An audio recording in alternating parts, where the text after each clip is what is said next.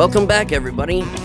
Thanks again for tuning in and listening to another episode of Prayer Thought, a podcast brought to you by Contact Mission USA, which is a European and international church planting organization where we send out missionaries into the mission field to plant Bible-believing evangelical churches so that we can multiply those churches, making more and more churches so that more and more people who don't have a personal relationship with the Lord Jesus, specifically in Europe and to the ends of the earth, would come face to face with the saving knowledge of Jesus Christ.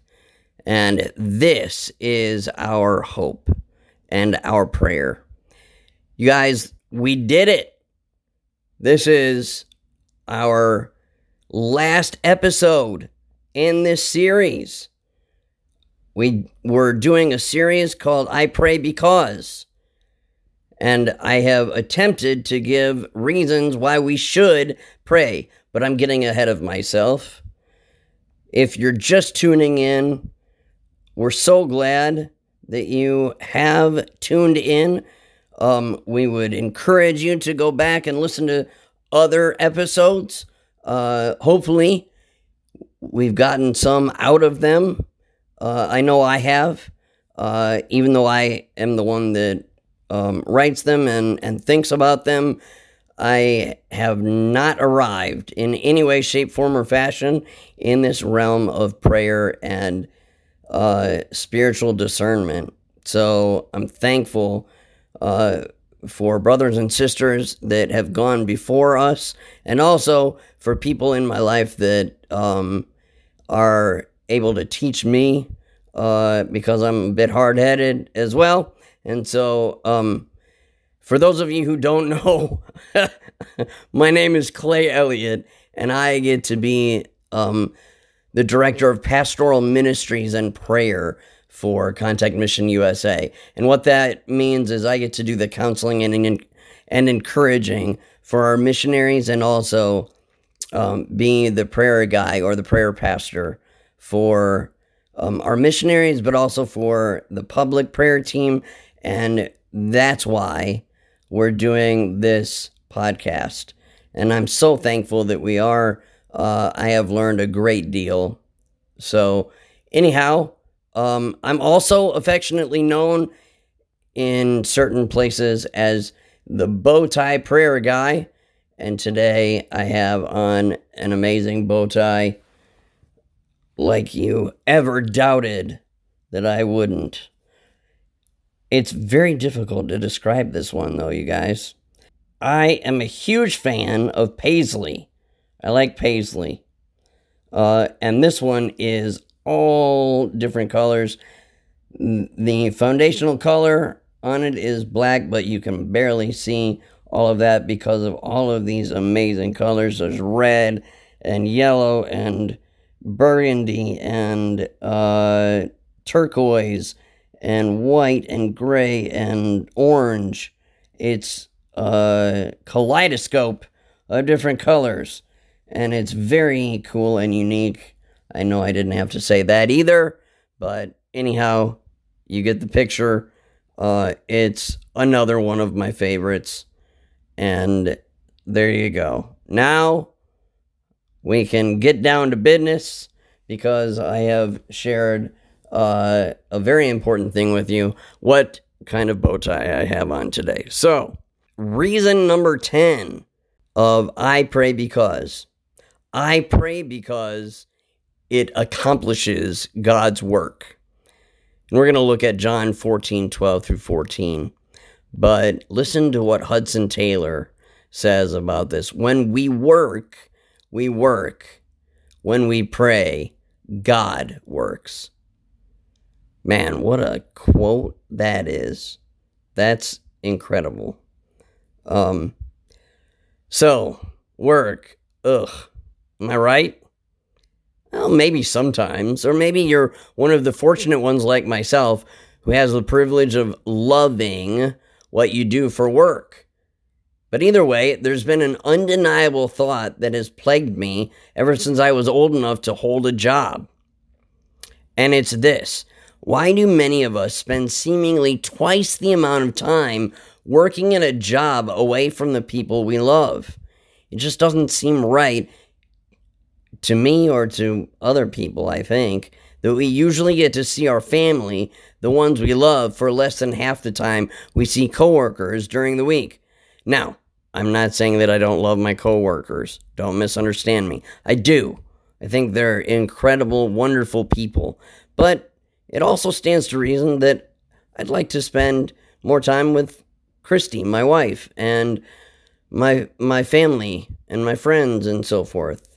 This concept doesn't exist in the family of God. We love one another and pray for one another because we are family. That's what I'm getting at. My coworkers that I get to work with in ministry are not only my ministry partners, they're actually my family. I get to call them brother and sister in Christ. And this family we're in spans a much greater distance than just in our own homes and neighborhoods. The work that we get to do for the kingdom of God is of great importance. Who among us is the most diligent of workers? Is it someone skilled in woodworking or carpentry like Jesus? Is it one who is brilliant with learning 3 to 4 different languages? I know some people who are that way, and I'm not jealous, but I have to say, our missionaries often, more times than not, are people who have had to learn different languages like French or German or Norwegian, Russian. I mean, these things are incredible to me. That in order to become missionaries in a foreign land, we're not going in planting an Americanized church. We're actually going in and having our missionaries be on a team of nationals who have planted a national church. So they need to learn the language to be able to speak it. That's an interesting thought. But maybe it's one who's gifted in vision casting for a big project or humanitarian work. While all of these are integral parts of ministry in certain times and places, none of them are the greatest work for the kingdom. Think about all of what I just says. I can't even talk. Think about all of what I just said. Maybe it's someone skilled in woodworking. Maybe it's language learning. Maybe it's one who's gifted in vision casting for big projects or humanitarian work. But all of those aren't even the greatest work for the kingdom. The greatest and most necessary work for the kingdom is prayer. Catch that. The greatest and most necessary work for the kingdom of God is prayer. We must be people of prayer in all things. Matthew 9:37 and 38 gives us a perfect example of how God's work must be sought prayerfully. Then he said to his disciples, "The harvest is abundant, but the workers are few. Therefore, pray to the Lord of the harvest to send out workers into his harvest." This is exactly what we at Contact Mission are aspiring to do. But how many of us have read this passage 100 times or more and now just gloss over it like it's one of those verses like John 3:16 or Proverbs 3:5 and 6 that we learned in Sunday school when we were kids? This is an undeniable directive to send out workers, but the workers we send out will not be successful without the prompting, without guiding, without convicting and comforting hand of the Holy Spirit. Nowhere does this happen more clearly than when we are in the throne room of God, interceding for fellow brothers and sisters in Christ. This is a huge undertaking, but never impossible when God's people pray for one another. The greatest cause of apathy or doubt or inability or lack of faith is prayerlessness. Think about that statement a second. Whenever, and I mean every single time, I experience apathy, doubt, or any kind of distrust, it can always be traced back to prayerlessness. So, let's be a people who love God's work in this world. Let's be a people who boldly trust in the work we get to do for the kingdom. Let's be a people of prayerfulness, a people who truly believe in the power of prayer in all things. This is mighty, mighty work that we are doing for the kingdom. To pray for our missionaries is one of the most vital things that we get to do, to be on the front lines of ministry with them. I know I've quoted this a time or two before, but I think it bears repeating again here. Another quote by one of my favorite prayer guys from the 20th century, R.A. Torrey, is, "Oh, men and women, pray through, pray through.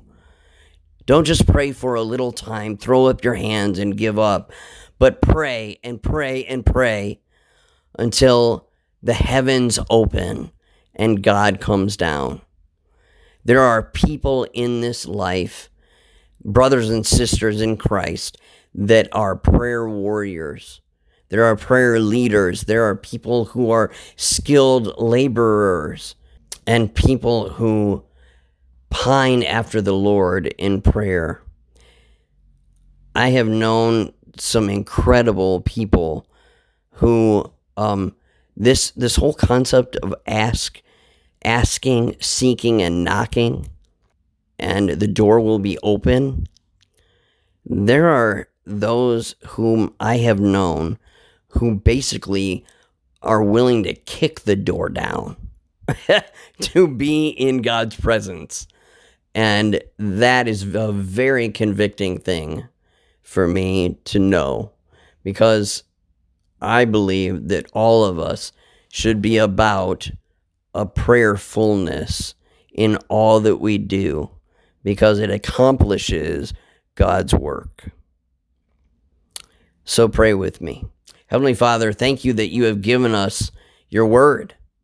Thank you that you give us life-giving commands to be about your work of making more and more disciples. I pray that we would be a people of bold, trusting, expectant prayer. Thank you for the Spirit's leading in this mighty work. In the strong and mighty name of Jesus, we pray all of these things. Amen. We made it.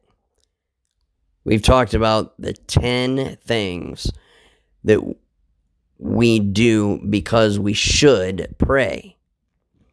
And I think that it's really, really important for us to go back and rehearse these things, sometimes daily, maybe even sometimes hourly.